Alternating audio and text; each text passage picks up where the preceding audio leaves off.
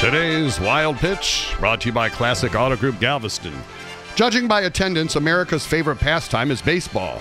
And judging by the obesity problem, our second favorite pastime is eating. That's why ballparks are constantly coming up with artery-clogging, heart-stopping meals for us to shove in our pie holes while we watch the game.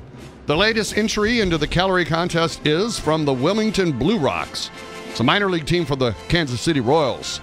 The yet-to-be-named sandwich is a hot dog covered in bacon and topped with raspberry jam, all encased in a Krispy Kreme donut bun. Oh. Here are some possible names. The Diabetes. Or Pigs in a Hot Mess.